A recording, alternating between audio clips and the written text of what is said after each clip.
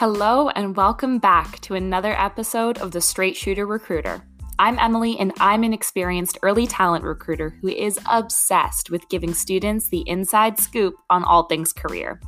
So question for you, why do you think students want internships? I mean, obviously they want the experience to build their network, maybe they want to pick up a couple new skills, but really they're trying to get internships to eventually land a full-time job after you graduate. And why do you think companies want interns? Spoiler alert, it's to eventually hire them full-time. But the hard truth is, doing your job well or even doing your job really well isn't enough to land you a full-time job after your internship. Employers want to see more. I'm no chef, but there is literally a recipe for success when it comes to turning your internship into a full-time job. And if you want the ingredients, stay tuned to this episode. It's going to be a good one. Okay, we're going to have to ignore how bad that dad joke was and move right on through to story time. So I started my career as an intern at the Bank of Montreal, and I was a learning and design student. I loved that internship. I loved the people, I loved the culture. I really wanted a full-time offer after I graduated that next academic year. Spoiler alert, I got a full-time job offer from the bank before I even graduated. And here's how I did it. I'm going to share exactly what you need to do and the timing of when to do it to make sure you turn your internship into a full-time job. I do want to call out that in these tips, I'm assuming your work term is 4 months long. If it's longer or shorter, just adjust the timelines in a way that makes sense.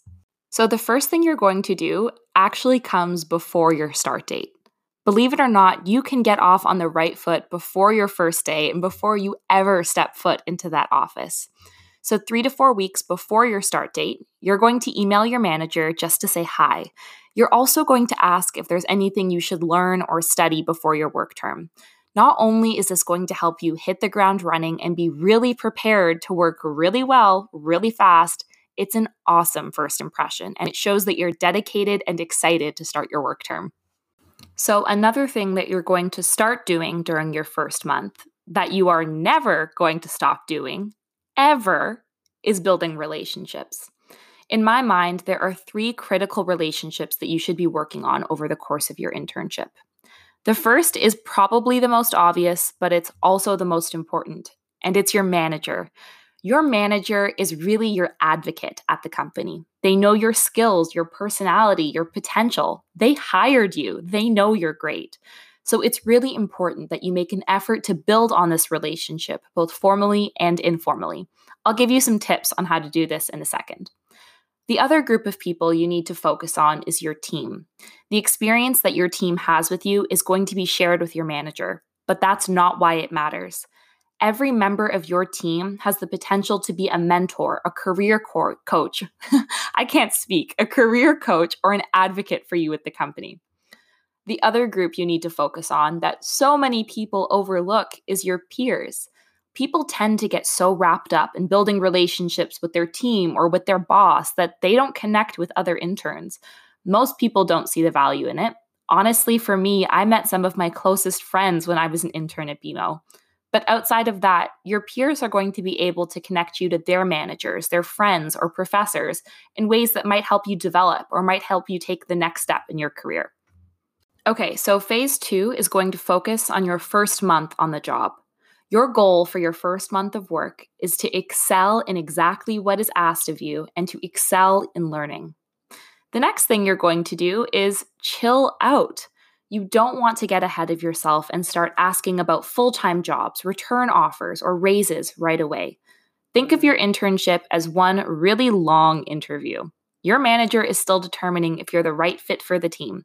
And on the flip side, you should be doing the same. Is this the kind of company you're excited to work for long term?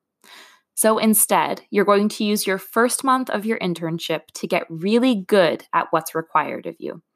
Why?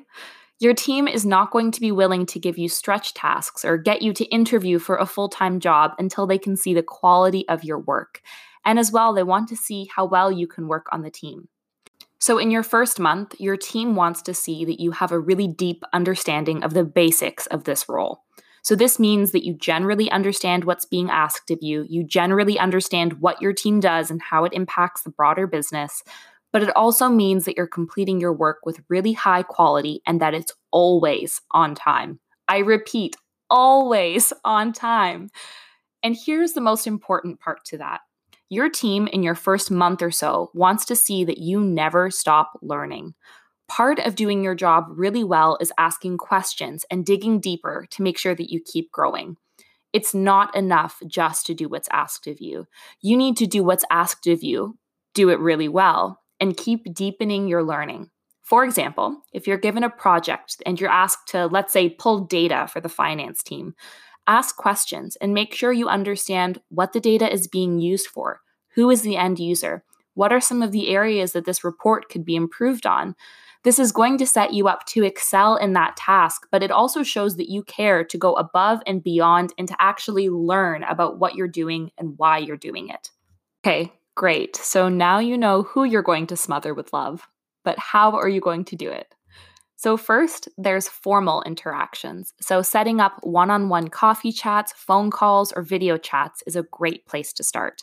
I'll be releasing another episode later this week on how to be great at coffee chats and career conversations. But the Sparks Notes on this really is just set up some one-on-one time with people on your team, your boss, or your peers, and make the goal of this to learn more about their experiences, get some advice, and get friendly. They know that you're looking to develop your career, but you want to enter these conversations coming from a place of learning about their experience and collecting feedback and advice. You don't want to start these conversations immediately by saying, "How can you help me get a job?" or "Where should I apply for a full-time job?" It's really about taking the time to build a genuine relationship. The second way you can do this is less formally. This is perfect for people like me who love casual conversation. This is doing things like grabbing lunch, going on snack runs, or water cooler jokes. Participate, be present, and engage in these things. Make an effort to get to know the people around you in an organic way.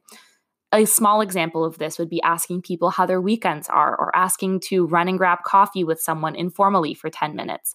Make an effort to be social with your team. It shows you're engaged, but it's a great way to get to know each other. But above all, you need to network in a way that feels natural and organic for you. You can't build these relationships only because you want them to further your career. You're building them because you genuinely want to learn more about the people around you and get some advice. And if anything comes out of that for your career, then great. People can always tell when you're using them just to get ahead. So be yourself and connect in ways that don't feel awkward for you. Like I said, for me, casual coffee chats are the way to go. I find them to be really personal, really easygoing, and without having kind of a strict rigor around the conversation, it gives a chance for natural convo to flow. So you're going to start by having this conversation with your manager. What you're going to do is set up a one-on-one meeting with them. Probably half an hour to 45 minutes is more than enough. And in that conversation, you're first going to express how you feel about your work term. I'm not going to tell you what to say here because the focus should be on being genuine. So if you're loving the work because of the creative elements, or if you're loving it because of the collaboration or the focus on data, now is the time to express it. Tell your manager what you like. Then you're going to ask for feedback. You're going to ask them, how do you feel my performance is going so far? Where can I improve? I want to call out, though, that during all of your networking chats that I mentioned before, you should always be asking for feedback. There is never a bad time to ask how you can do better. It's not always easy to hear, but it does push us to grow and demonstrates our work ethic. So after you've asked for feedback and your manager provides you with some, you're going to tell them that you would be really interested in a return or full-time offer. And here's the kicker. You ask them what the process is for this, or if there's anyone else you should connect with to learn a little bit more.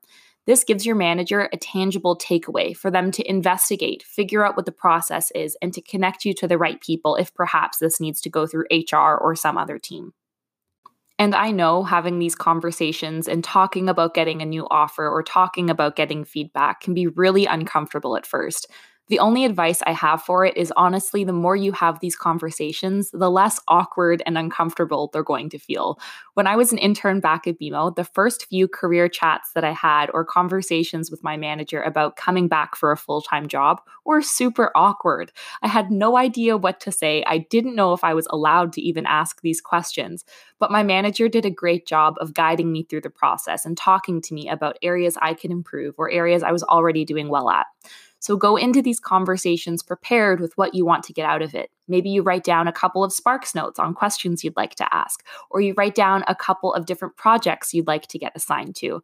Do a little bit of prep work before these conversations if it feels a little bit uncomfortable or awkward, and keep having them. I promise after a couple of weeks of these career chats and networking sessions, you'll be a pro.